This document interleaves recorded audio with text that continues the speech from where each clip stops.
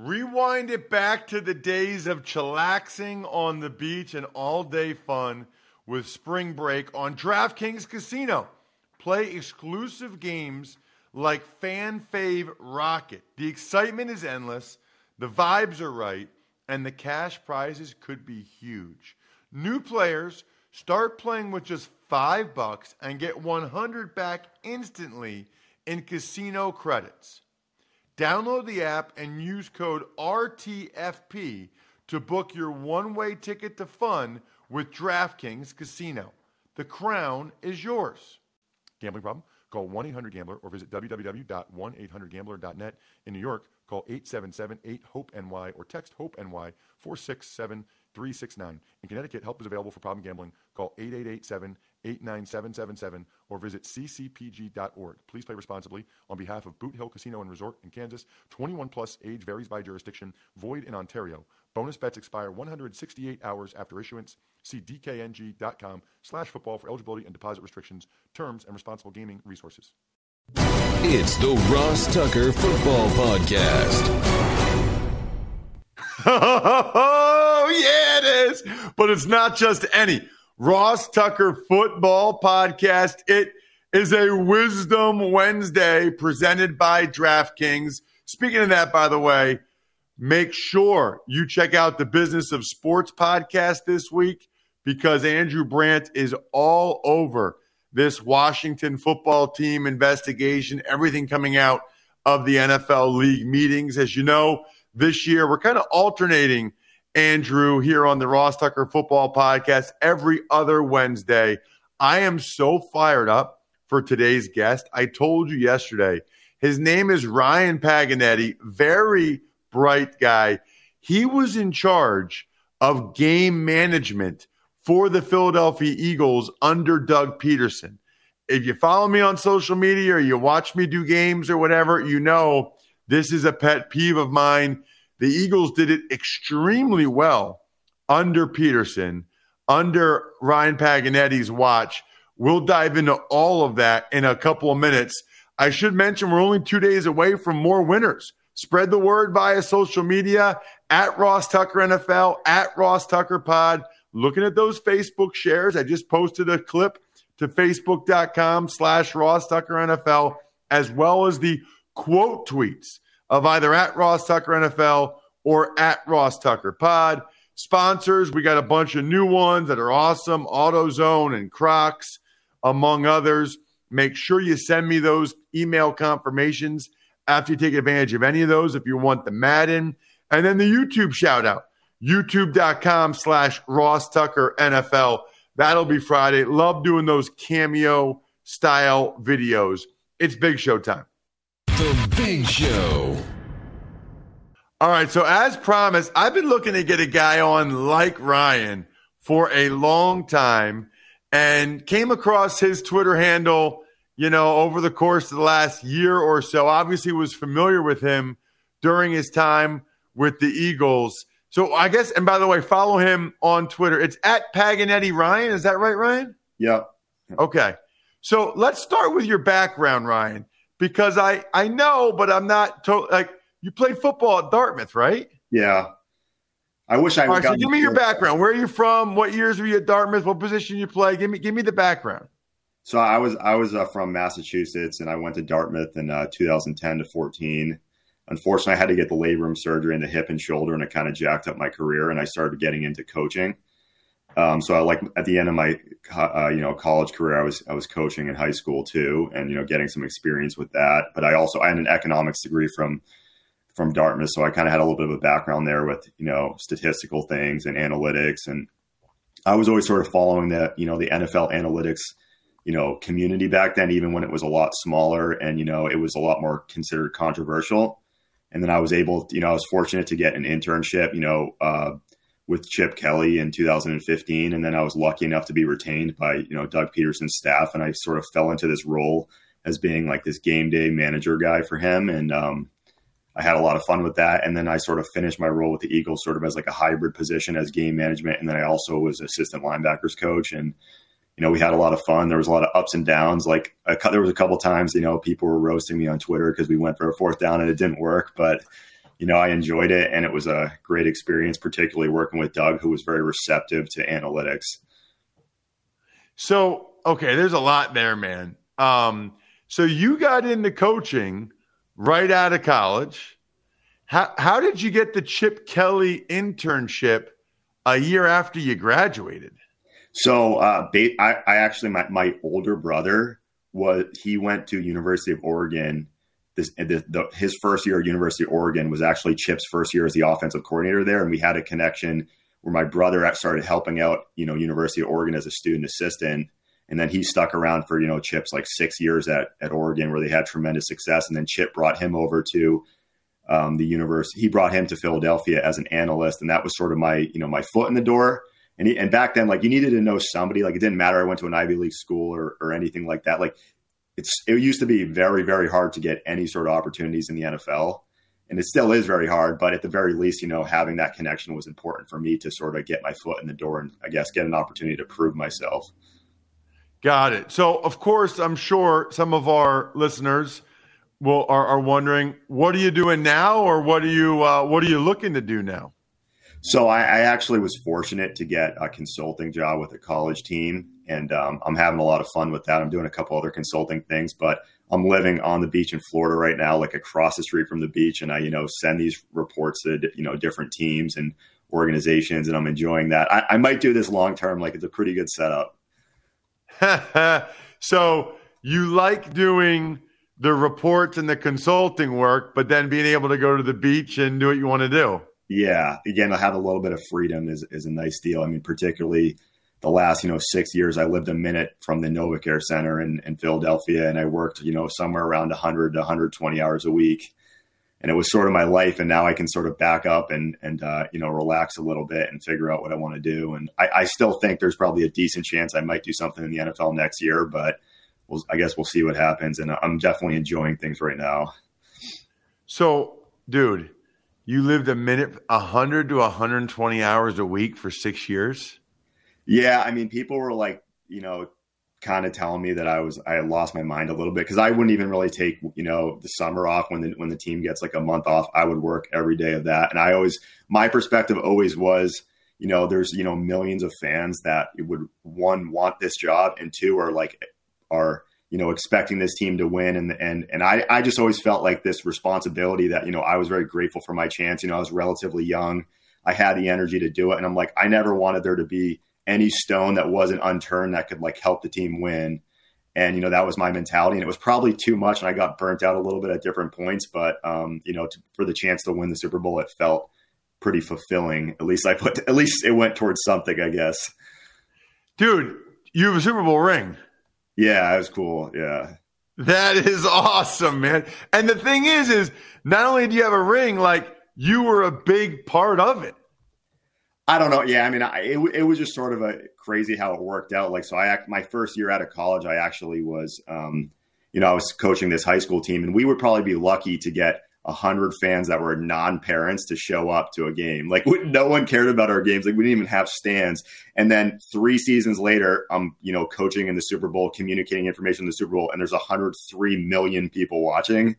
And that transition was just so crazy to me. It's still kind of hard to comprehend that actually happened. But, I think hopefully it's an inspiration for some of these people that are looking to get started, get your foot in the door somewhere. And, you never really know what can happen if you work hard and, you prove yourself. Okay. So I want to get into how you got into the game manager role and how you would define that. So, really, for me, I always kept up on analytics, when I was in high school and college even. And there was a guy, Brian Burke from ESPN, really the pioneer of football analytics. I keep up on all of his stuff.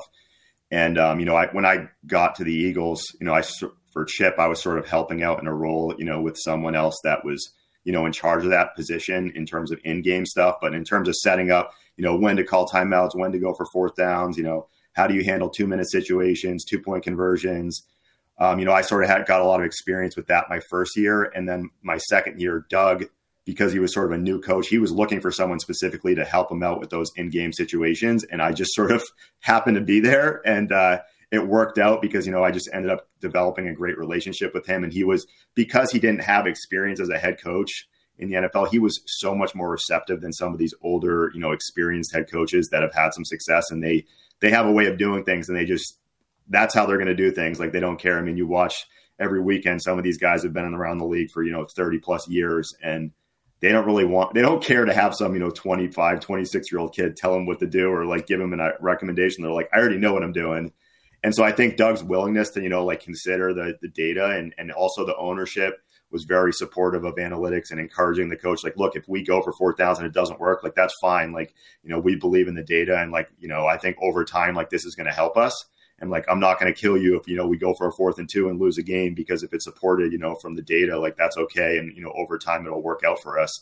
So I think that combination was great. And I was very fortunate to end up in that role, but, really just trying to, help the coaches however I could, particularly with the in-game stuff. And then, game planning, like using more data or using certain, giving them certain ideas to maybe handle different situations differently or, game plan a little bit differently. I had a lot of fun with it, and it was definitely cool. But, there was a couple times there where we went for 4th down, it didn't work. And then people on like the radio wanted to kill me. And that was kind of interesting.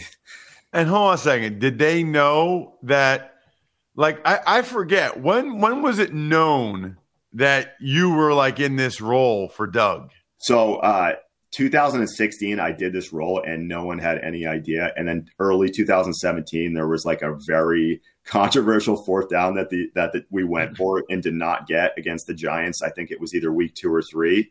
And, Doug mentioned something after the game about me helping him with these situations. And then after that week, I was like getting like people messaging me on Facebook and LinkedIn, like hoping that I die, and like saying like, you literally have no idea about anything. Like people are like, did you hear yourself on the radio? Like, they're killing you on the radio. I'm like, all right, cool. But I was very fortunate that right after that, we won like 9 consecutive games and people sort of backed off. And obviously we ended up, winning the Super Bowl that season. So like people really, ended up enjoying what we were doing and like appreciating it a little bit more. But it was, for a moment there, it was not ideal.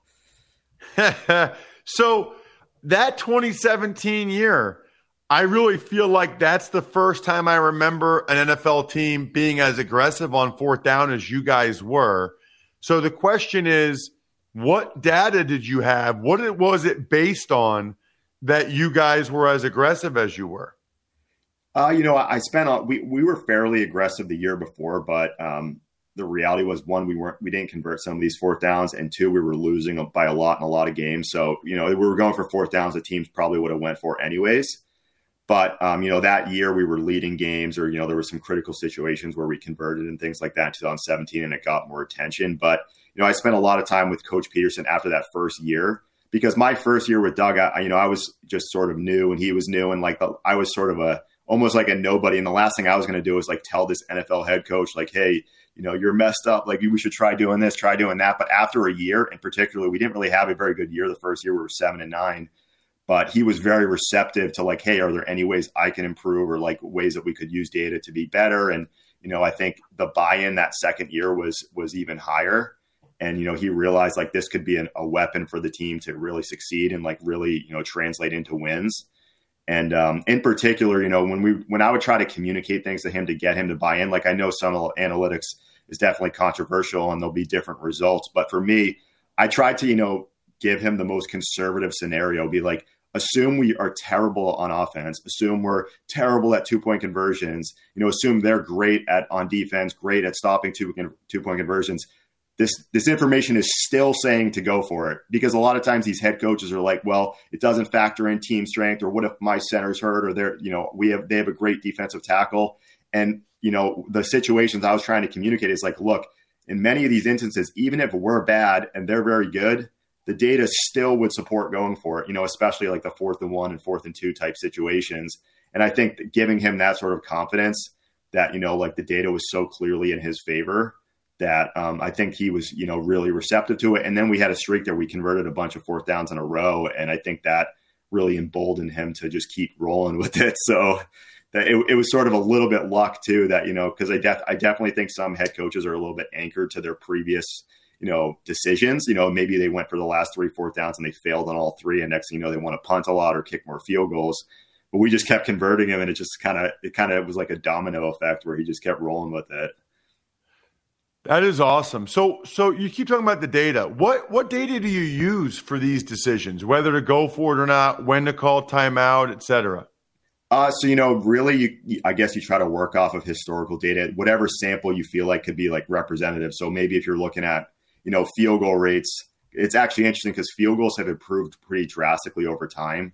Maybe you look at the last 5 years of field goal rates and you do a regression of, okay, of all kicks from, the 20-yard line, what's the frequency of these guys going in as opposed to, kicks from the 40-yard line or the 30-yard line, and sort of building a sample. And then maybe on fourth downs, you don't have as many fourth downs. So maybe you're working off of 10 years of data and, taking out garbage time, taking out, 2-minute situations, trying to just create a sample of, historical data that is as useful and, meaningful as possible. Because I think sometimes you can get some misleading stuff like, okay, a team's up 17 at the end of the game and they're playing, cover 2 or, off cover 4 and just sort of giving up 4th and 2s. Like that's not useful for predicting how you're going to convert in the future.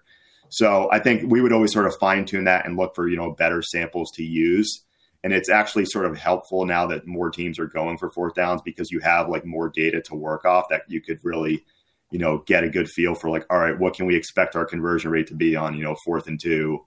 Maybe in the past you only had 60 plays to work off. Now you have, 220, and you can get off that larger sample. You can get a little bit more confidence on like at least what an average situation is. And in general, like most of the stuff that I would communicate would typically be average situations. And then I would sort of like give the head coach the freedom to sort of assess based off his instinct on how our team relates to average, how their team relates to average, to sort of tilt some of the close decisions, how he felt was appropriate. And I think that was sort of a good model. So I'm assuming where you were up in the box, yeah, and it'd be 4th and 2 and you'd say go or don't go, or it'd be 4th down, you'd say timeout. Like take me through the mechanics of you, because it wasn't just 4th down decisions and field goal decisions and punt decisions. It was also timeouts, right? Yeah. So one thing I'd say is if you're communicating on 4th down, like you've already screwed up. That information needs to be communicated earlier, really probably 2nd or 3rd down, particularly because, with that play clock thing so quick, the previous play ends 40 seconds until you want your head coach to really decide almost immediately whether or not they're going to go for 4th down. And in many cases, you want them to know, on 3rd down, what the necessary yards would be to go for on 4th down. So, it might be, we break the huddle on 2nd down, and I might mention to Coach Peterson, like, hey, if we get to 4th and 3 or less here, this would be a go for it situation. And then after 2nd down, we get to 3rd and 5, and then all of a sudden he's willing to run the ball on 3rd and 5, knowing that he might have 2 downs or, a 2-yard gain might be good enough to go for a 4th down, as opposed to, just typically calling a drop back pass, which is what 98% of teams would do there. But even with timeouts, like the timeout stuff will get super complicated because, you're talking about like, all right, if we get tackled inbounds, we might want to call timeout here. If we get sacked, we don't want to call timeout. If we gain 3 yards, we might want to get on the ball and no huddle, but we don't want to go super fast. But if we gain 7 yards, we do want to go fast. Like there was a lot of things going on, and I was trying to, communicate as clearly as possible so that something unexpected didn't happen, if that makes sense. Because the worst thing really, in my opinion, is when you're wasting timeouts because you're just like not very efficient in your process. And then, trying to factor in different things like, okay, offensive coaches obviously want to score in 2 minutes, but at the same time, in a perfect world, you're scoring with, very little time left on the clock. So like trying to find a balance between, huddling and taking your time in a 2-minute situation, as opposed to just going for the touchdown as quickly as possible. Or at the end of the game, if there's, 2 minutes and 56 seconds left after their first down and you're in 4-minute defense, like, do you call timeout there? Do you let the clock run down 39 seconds? Just you trying to use data there to, assist the coach as much as possible. But same thing with like 2-point conversion situations. Like at some point on the drive or prior to a drive, I might mention like, okay, it's a TV timeout. If we do manage to score here, the data would support leaning towards going for 2. It's not the end of the world if we don't. And then there might be other situations where it might be like, okay, if we do get a touchdown, the data very, very strongly supports going for 2, and just sort of giving them a heads up so they're not, I guess, wasting time deciding. And maybe you can have an offensive coordinator or a quarterback coach in the back of their mind starting like looking through a 2-point menu on that drive to sort of prepare for the situation. But I think the big thing for us is we were always trying to be very ahead of the game and not making decisions on the fly last second, because the worst thing you can do is, make the decision on fourth down. All of a sudden you're going to get a delay a game. You're wasting a timeout deciding. And I think that process is really inefficient. And you see that every single week where teams are continuing to do that because they're just not as thoroughly prepared, in my opinion. Yeah. Two more quick ones, Ryan. This is phenomenal. This is exactly what I was looking for. So where would you say, I guess I'll ask the other one first. Why are certain teams so bad at it? I mean, I'm just here watching on TV or I'm at the game. And I even wrote a story for DK Nation a couple of weeks ago about this. I tagged you in it. I'm just amazed how often teams make what I think are really, really egregious errors. Like even that Seattle Rams Thursday nighter where it was like the Rams ran a play when they shouldn't have, and then the Seahawks didn't call timeout when I felt like they should have. It almost makes me question myself because I'm like, do they have some data? Like, am I missing? Because I'm not the smartest guy in the world, right? Like, am I? But it's hard to believe what I think are clear mistakes sometimes. Why do you think some of these teams are so bad at it? I think, in my opinion, it really comes down to many of these guys have been in the league for so long and have had success. Overall, their career records might be greater. Maybe they've had a great quarterback their whole career. And because of that, they paying attention to these small details, like they simply don't have a process in place, or they don't have somebody specifically helping them, or and these head coaches or coordinators, in their mind, they have a way that they believe is winning football. And that's how you operate. And they don't really care what the data says. And they might not even have anybody specifically helping them in game or, on a weekly basis. And it's a weird situation for, say an ownership or a front office where like you might have a coach that his career record is, he wins 65% of his games. So he's considered a pretty good head coach, but because of that, you're not in a position to make changes there, but they consistently are making mistakes with the game management stuff, but they also have the leverage to not change, if that makes sense. Where I think you're going to see more and more head coaches get hired in the future where there's somewhat of a requirement that they have some kind of analytical person or game management person, because you're completely correct. Some of the decisions, I think Twitter gets a little bit ahead of themselves saying that a coach was 100,000,000% wrong, but there are some that, I think, you might look at 8 different models and all 8 would very clearly say that the decision that was made would be a mistake. And I think those cases, these guys definitely need help. And until something changes, like their team starts losing, or some team, for example, like the Eagles win a lot of games using analytics. That was something that I think motivated more teams to do this is, seeing a team win the Super Bowl, going for fourth downs, going for 2-point conversions. And because the NFL is such a copycat league, they just go back and see what the previous Super Bowl winner did. And everyone tries to take some things from that. Just like even last year, a lot of teams saw what Brandon Staley was doing with the Rams, and now all of a sudden you see all these teams trying to run too high stuff on first and second downs and almost copycat that to varying levels of success. But I think that's such a trend in the league where teams look at what was the most successful the previous year and they all want to start doing it. And it's like they need to see somebody succeed with it before they actually will do it. Yeah. Last one, I guess, Ryan, would just be what do you see as the biggest area for potential improvement, whether it's fourth down, 2-point conversions, timeout management, or something we didn't even talk about?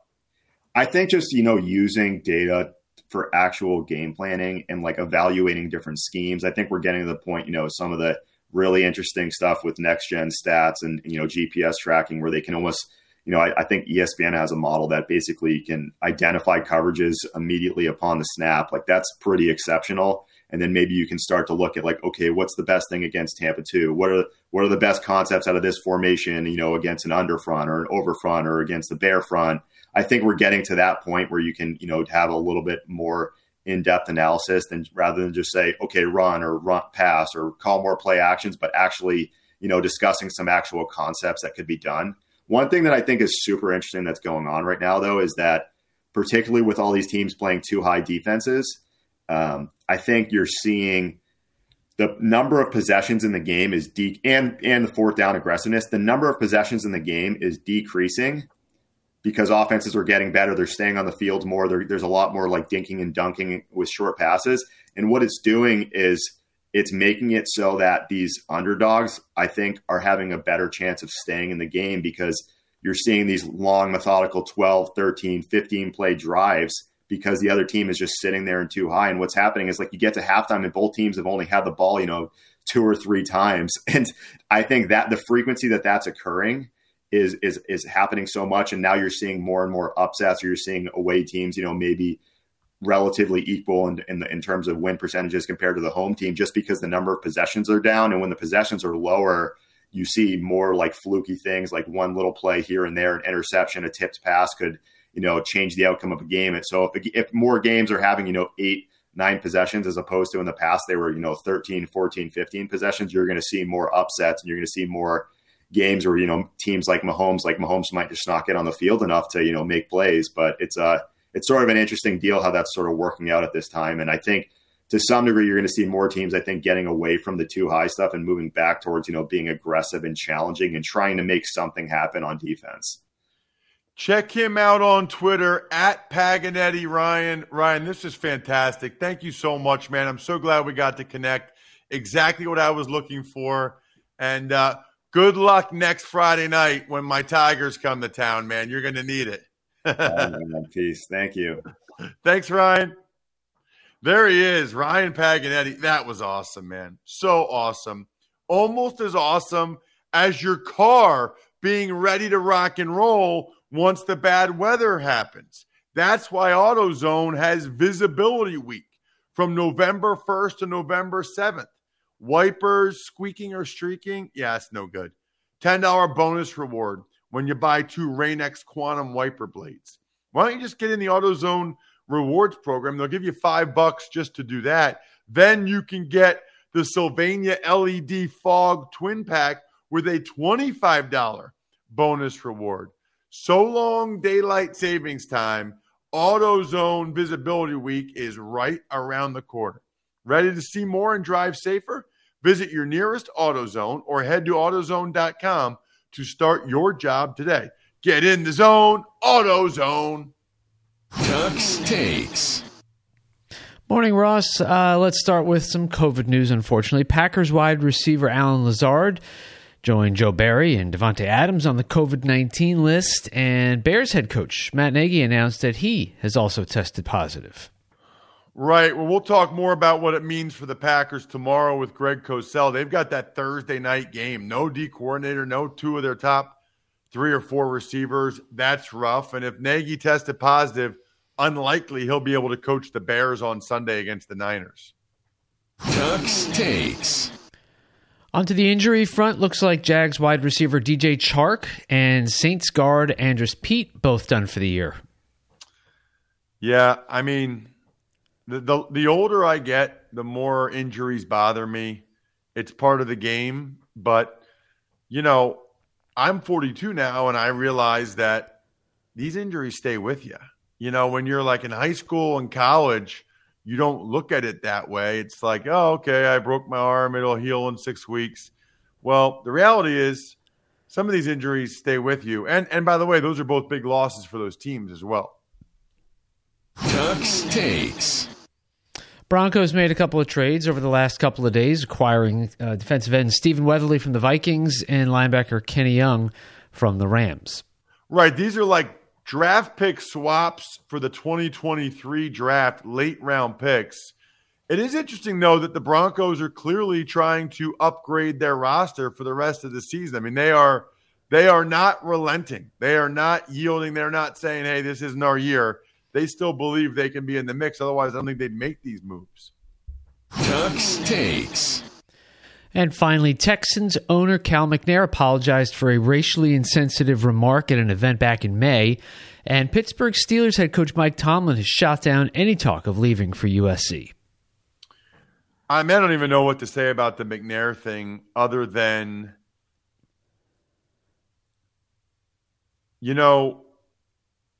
just because your father was successful or an owner of a team or whatever, it doesn't always mean that, the children are like that too. right? So I guess that's the only point. I've never met Cal McNair. I don't know the guy, but I do think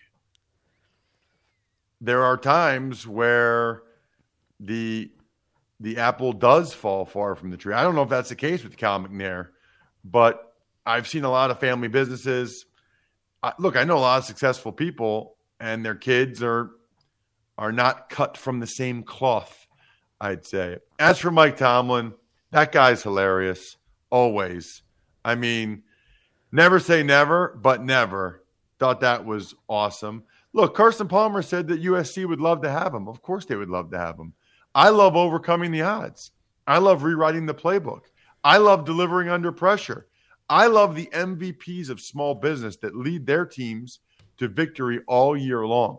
Visa is proud to provide playmakers everywhere with more tools to help grow their business and help them achieve even greater success. Because the more people we can empower, the more we all win. Visa, it's a network working for everyone. Speaking of small businesses, what an awesome transition, Bri. We go right from there to Pizza Boy Brewing, Sporticulture, Vision Comics with an X, HumanHeadNYC.com, SteakhouseSports.com. Even Money, College Draft, both already posted. Fantasy Feast Episode 1 will be a little bit later today. I think we're done here. Thanks for listening to the Ross Tucker Football Podcast. Make sure to also subscribe to the Fantasy Feast, Even Money, Business of Sports, and College Draft. All available at Apple Podcasts, RossTucker.com, or wherever podcasts can be found. A lot of times on the show, I mentioned DraftKings. Here's what you need to know. You got to be 21 or older, New Jersey, Indiana, or Pennsylvania only. New customers only. Restrictions apply. See DraftKings.com/sportsbook for details. Gambling problem, call 1-800-GAMBLER, or in Indiana, 1-800-9-WITH-IT. By the way, if what I was talking about included a deposit bonus, doesn't always, sometimes it does. Deposit bonus requires 25 times playthrough, and deposit bonuses are paid out in site credit.